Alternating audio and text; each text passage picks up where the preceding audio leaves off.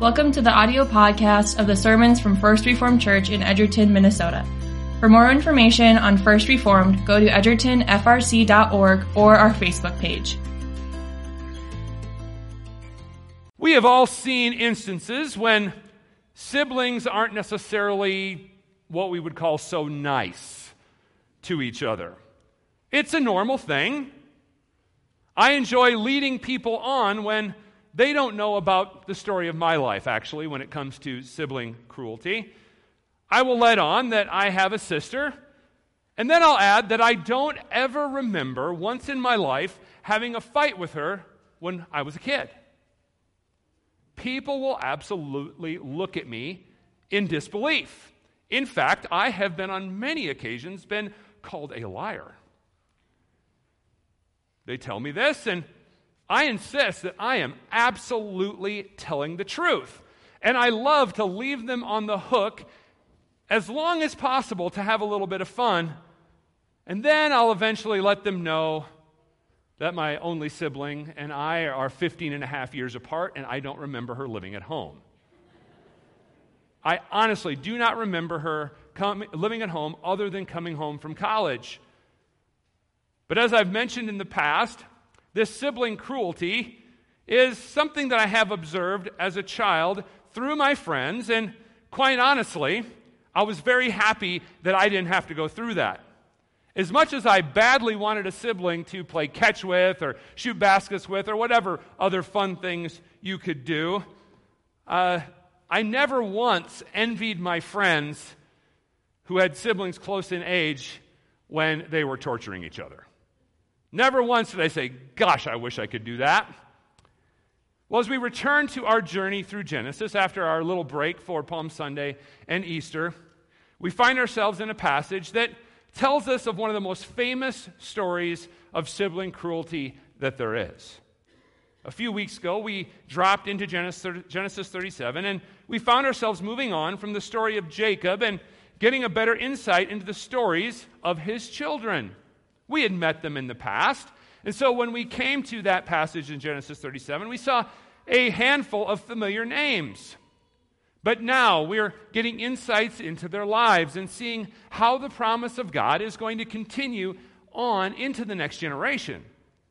Specifically, we're getting to know Joseph, and we have seen his status of being the favorite child in that passage that we looked at a few weeks back. Now, the passage not only showed us that he was the favorite, but also let us know that perhaps that favored position had gone to his head a little bit. Joseph had been having dreams of how he is not only bowed down to by his 11 brothers, but the second dream we read about showed that his father and mother would also bow down before him. Now, that seems like a bit of an ego trip. But as the story of Joseph continues, we know that God has something big in store for Joseph. And in the sovereign plan of God, his dreams are going to come to pass. And he is going to be used by God to protect the covenant people of God. And so with this context in mind, we now approach the passage that we looked at today, and we're going to dig into it, and we're going to break it down beforehand, though, so we have our points lined out for us. So the first part of this story, we're going to be looking at the part that tells us about Joseph being sent to his brothers. As we think back to what we saw a few weeks ago, we remember that Joseph had a reputation for ratting out his brothers. That always makes you popular with your siblings, right? Well, we can't know why Joseph is at home instead of out in the field with his brothers, but we see that Jacob uses his favorite son to check in on the rest of his sons in the first part of our story for today. Secondly, we see that the brothers hold a grudge against Joseph. In these verses, we see how important the story about the dreams and the favoritism are to the narrative of the whole story of Genesis here. That story helps us to understand how the brothers become so filled with this hateful resentment towards Joseph. And finally, we find that Joseph is actually sold into slavery and is separated from the covenant people of God. Once again, the plot of the story in Genesis is unexpected. Aren't things supposed to be good for the people that God favors? Shouldn't the favorite son of Jacob be exempt from these kind of struggles? But God is telling his story, not the story of human achievement or excellence, but of his faithfulness. And so we find ourselves in this familiar story of Joseph. We find that he is at home and his brothers are out pasturing the flock. Now the text doesn't give us an indication of why this is set up this way. Why is Joseph at home and the rest are out and about? I don't know about you, though. I do get kind of a feeling from the way the story is told here, the way the story progresses, that this might have a little to do with this favoritism thing that we had read about before. Sure, maybe Joseph's skills are better used close to home, but you would think that maybe he would be required to pay his dues a little, right? I mean, we've all got to go out into the field. Yes, you're my favorite, Joseph, but it's going to look bad if I keep you at home. You would think maybe they would send him out, but Jacob doesn't. And clearly, he's old enough to be in the fields. He's old enough to be helping them out because Jacob sends him out to check on him by himself. And we sort of feel that the previous mention of his tattling and his telling on his brothers comes into play here a little bit. Moses gives us this detail about him telling on his brothers, and it helps us to imagine the mindset of Jacob here. He's being sent out, and he's going to find out if the brothers are doing what they're supposed to be doing. And so now we understand what the mindset of Jacob is, the mindset of Joseph, and how his brothers are actually going to receive him. And we find Joseph to be particularly willing to do the bidding of his father as we read this passage. He's obedient to do what his father asks of him. And we get an idea that he is particularly obedient. And while we've gotten a little bit of a vibe of smugness in the telling of his dreams, we do know that the character of Joseph is exemplary. We know his stories. We're going to see this throughout his life here in Genesis. In fact, I always say that he is one of only a few Bible characters who come out smelling good at the end of their life, that they look good through the whole duration, right? And this is visible with how Joseph responds to his father. He says, "Here I am." Now, that isn't the way that you or I would let someone know that we're going to do what they've asked of us. If someone asked us to do something, "Hey, would you mind moving that box over there for me?" "Here I am." Okay, that's not how you and I would reply. But actually, you and I would say, or if someone were to do that to us, "Would you move that box for me?" And they replied, "Here I am." They'd say, "Yeah, that's why I asked you. I'm not blind." But that's not what's going on in the text. What's being conveyed here by Joseph is the idea of his obedience, the idea of his faithfulness to do what his father asks. I am here to do your bidding. I'm here to do. I am a faithful servant of you, Father. And while we naturally might look down on Joseph because he is that tattletale and he comes across as a little arrogant with those dreams, what we get from this is a sense that he is the good son. He is the faithful one. He's the kind of guy that you and I can trust. He'll do the job. And we see here that he is diligent in the duty that has been assigned to him because, remember, Joseph isn't going out with a GPS signal on the flocks. He doesn't know where they are. Imagine trying to find nomadic shepherds. Okay? This is not an easy task. Joseph has to seek out his brothers, and it's tough. And the feeling in the text here is giving us this idea that this isn't easy, that time is passing, that he is struggling to find them. Now, I'm not talking weeks or even days here that maybe it takes him to find them, but just that there is enough time and wandering that there is substantial separation from Joseph and the other sons of Jacob and from the rest of the people. The idea in the text is that Joseph is moving away from the covenant people of God. He is out there in the wilderness by himself. This is not necessarily safe. That's the idea that's being conveyed here. And so when we get this idea of separation, we also see it in how the next part of our passage plays out when we see the grudge that the brothers have. Okay? As we start reading it, we see verse 18, and you wonder if maybe that coat of colors was a bit of a drawback for the fortunes of Joseph. Perhaps the brothers could tell it was Joseph from a long ways away because of that coat. Because you weren't going to confuse Joseph with some other random shepherd on the road wearing a coat of many colors.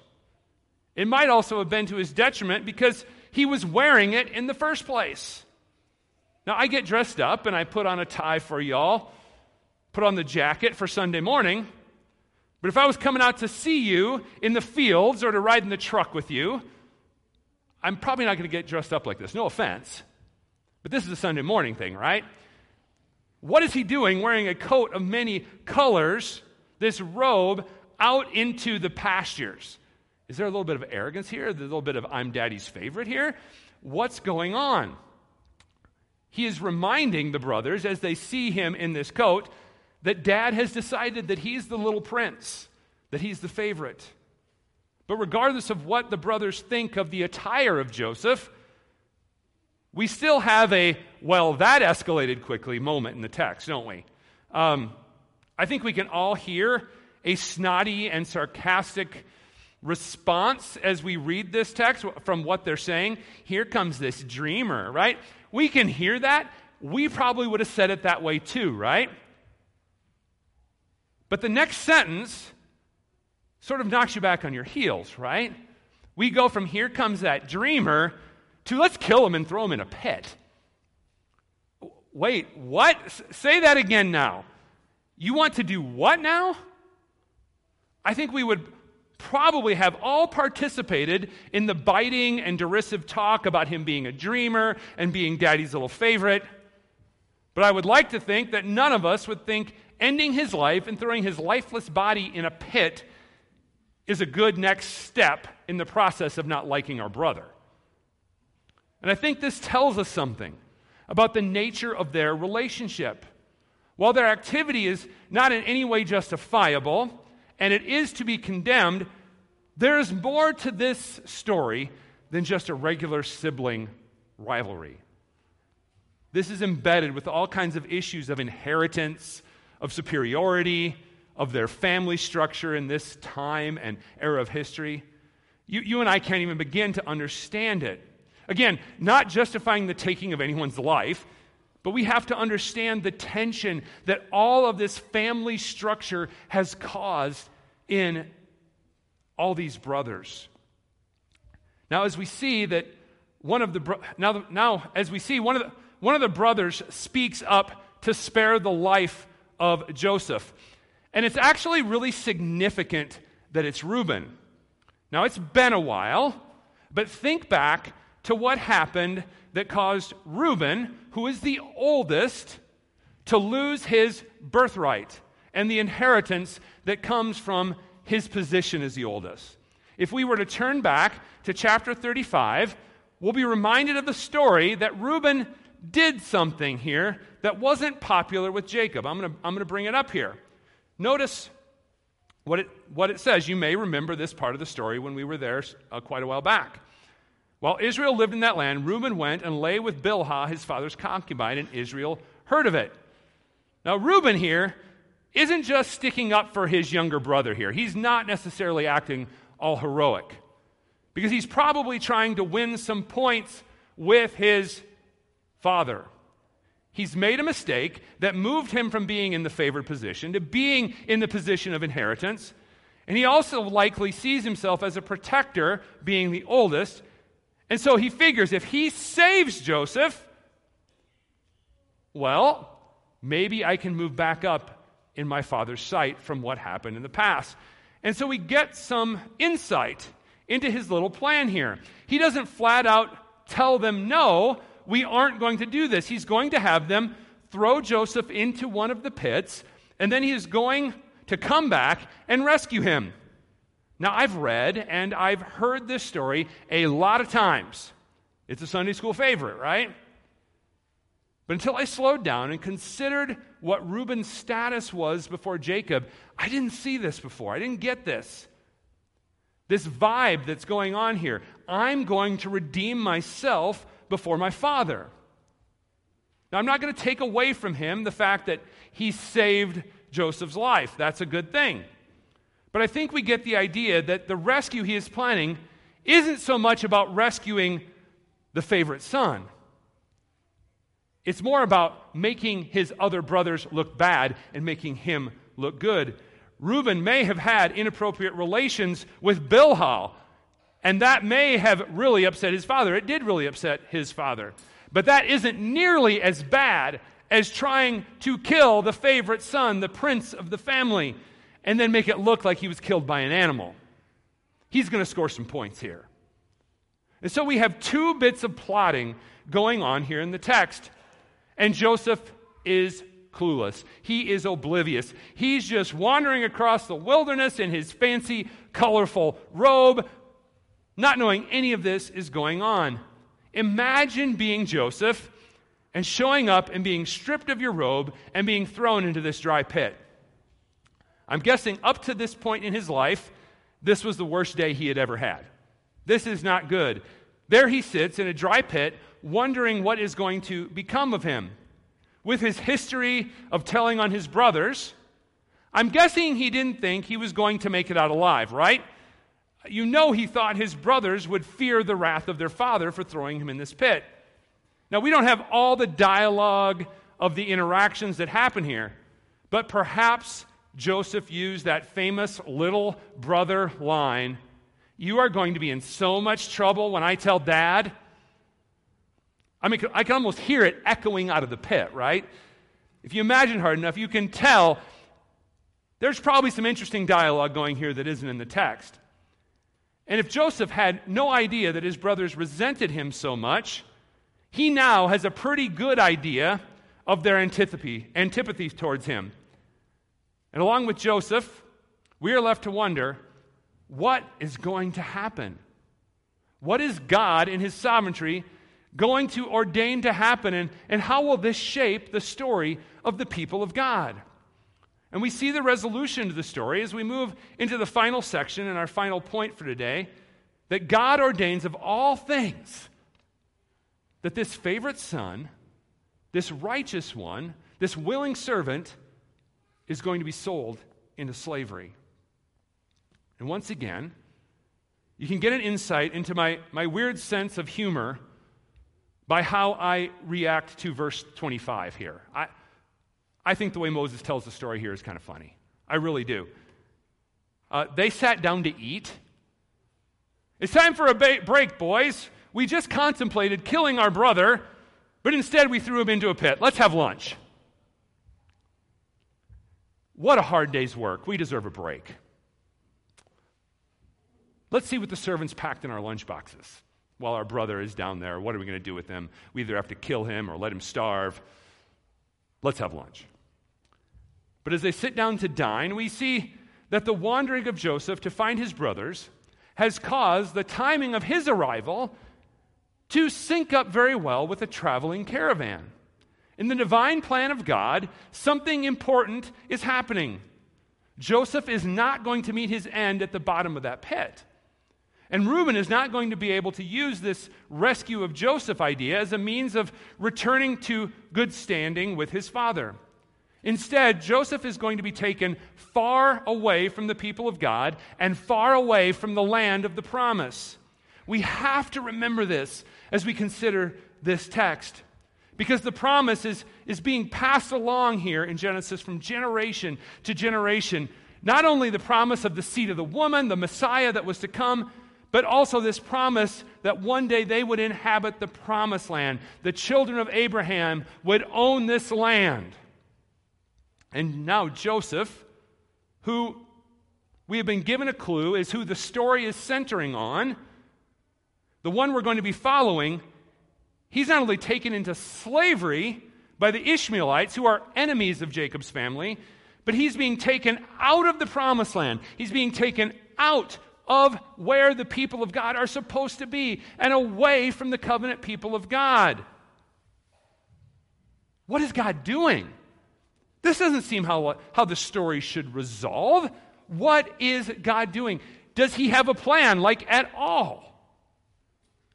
And it's also important here that we notice who the good guy is in the story. Now remember, Reuben has lost his status as the one who has the birthright, and in the future we will discover that the promise is going to rest on the offspring of Judah. And here we see that Judah is the one who actually saves the life of Joseph. Now he sells him into slavery, but he is right, and it is good that he avoids the shedding of blood by his brother. Now, one point of clarity here that you might have noticed as we were reading through the text. At one point, the text calls the people who are coming Ishmaelites, and another time it calls them the Midianites. We don't know why this is done, why the terms are used interchangeably, but this isn't the only place it happens in Scripture, so Moses isn't confused. Perhaps it's because the two groups intermingled, or perhaps there were both Midianites and Ishmaelites in the caravan. But regardless, the idea being conveyed to us is that these are people who are outside of the covenant. These are not the people of God. The son of Jacob is moving away from the covenant people, and he is sold into slavery for the going rate of a slave back in those days, 20 shekels of silver.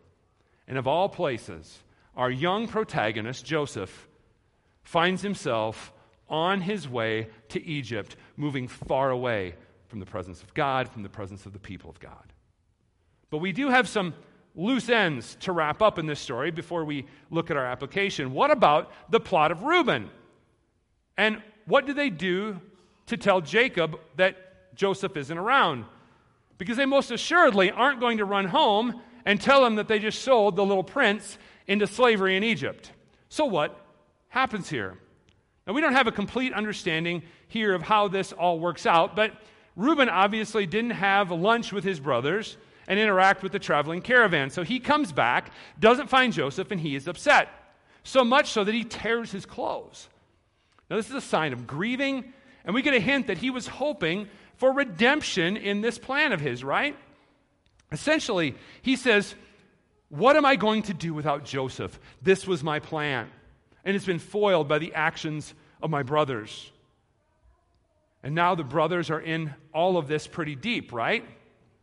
And they need to come up with some sort of plot, which they did when they were plotting his death in the first place.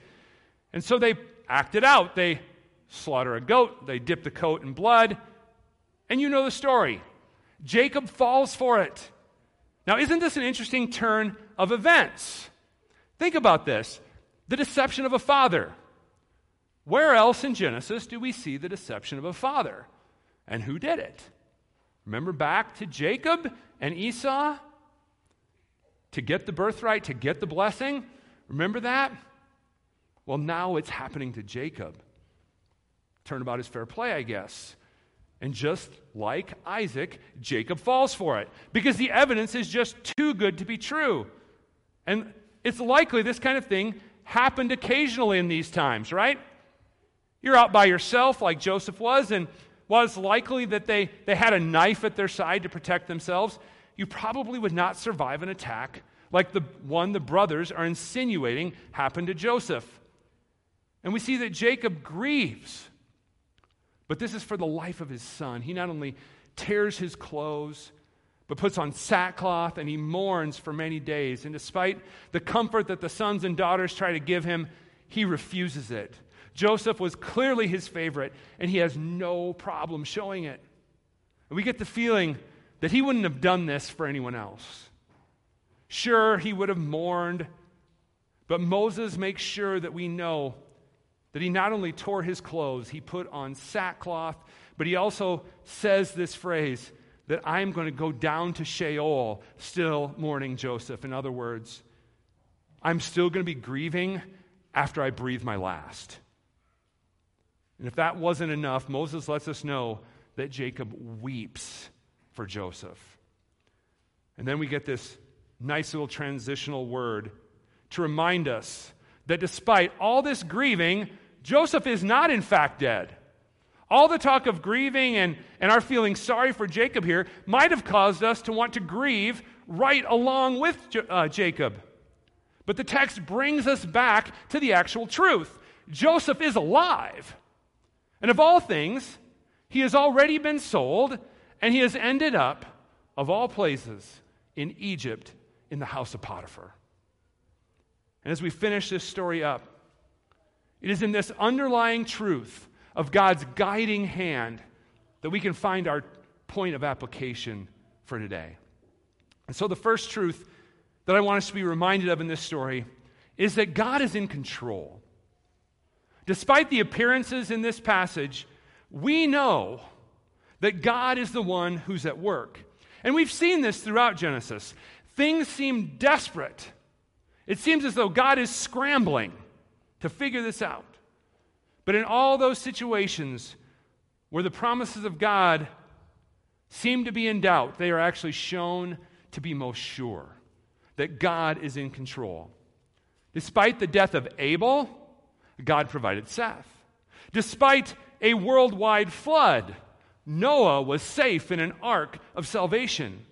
Despite the barren womb of Sarah, Isaac was born. Despite the little prince Joseph being sold into slavery, God is at work. Slavery in Egypt is nothing for God. And in fact, God is going to be glorified in it all because he rescues his people.